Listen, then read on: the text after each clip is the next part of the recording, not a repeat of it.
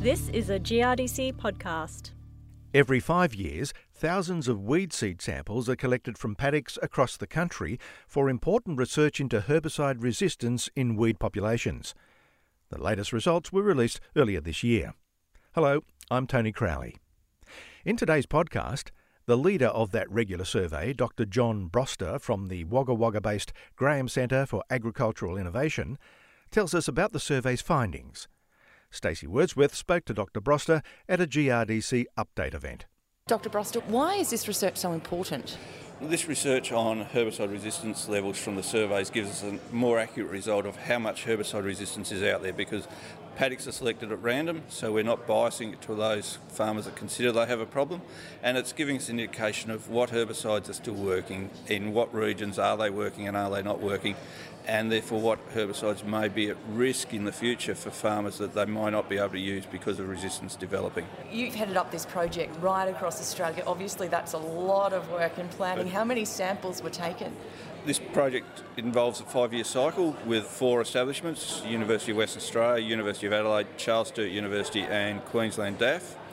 And so in a 5-year cycle we're aiming to survey the entire Australian cropping belt, and in this last 5 years we've got 2,000 ryegrass samples from the paddocks we've visited, so it means we've probably visited 3,000 paddocks. How many people do that? There's teams go out. The Western Australians do their survey once every 5 years with a team of 4 or 6, and us and the University of Adelaide people do a smaller survey every year with 2 or 4 people doing 150 paddocks each. So it's various, but it's probably 8 to 10 people a year going out doing the work. Okay, let's get into the results. We'll start with weeds. What weeds have presented themselves as the biggest problem? So Australia-wide, ryegrass is the number one weed.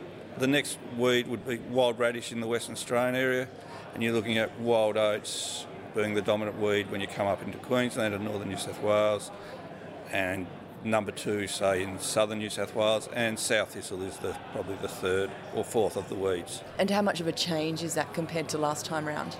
For a lot of it, for this northern New South Wales region, it's the first time it's ever been surveyed in this way, so we don't know. But the weed species seem to be fairly general in where they are.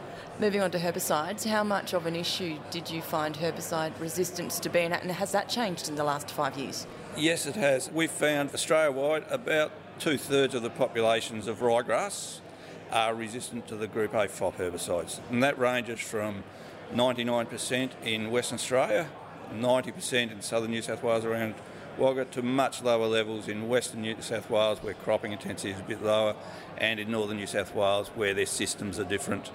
And it varies according to the herbicides of how likely they are to develop resistance and how often they're used. How much of a concern is that, given where we're at now in terms of our herbicide use and what future needs will be? Well, probably the most concerning is the glyphosate resistance.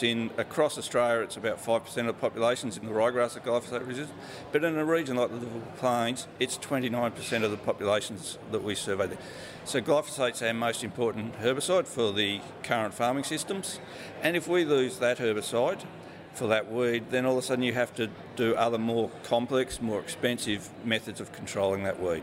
How well are growers managing herbicide resistance, and how much of a reflection are these results of that?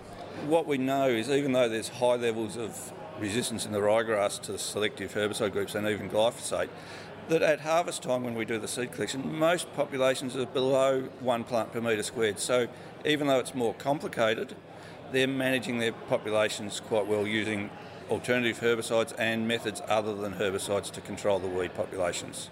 Again, how did those results for herbicides compare this time around to last time? Last survey, because they're on a rotating 5-year cycle, we've probably had for the FOPs around Wagga it was 90% this time. Last time, 5 years before that, I think from memory it was 70-75%. So we're getting to the stage where we're never going to get 100% resistance, because there's paddocks that get surveyed that don't crop very often.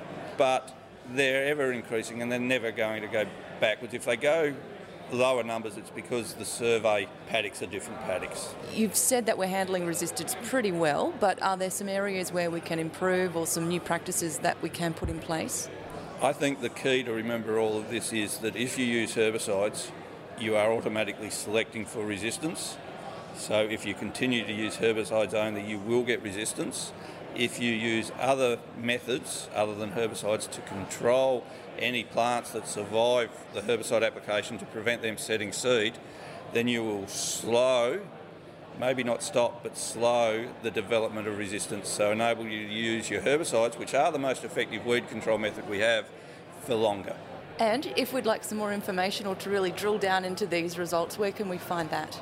A lot of it is talking to the people that are doing the surveys, so the various establishments, or if they want, contacting myself at Charles Sturt University. Dr John Broster from the Graham Centre for Agricultural Innovation, a partnership between Charles Sturt University and the New South Wales Department of Primary Industries. I'm Tony Crowley, and you've been listening to a GRDC podcast.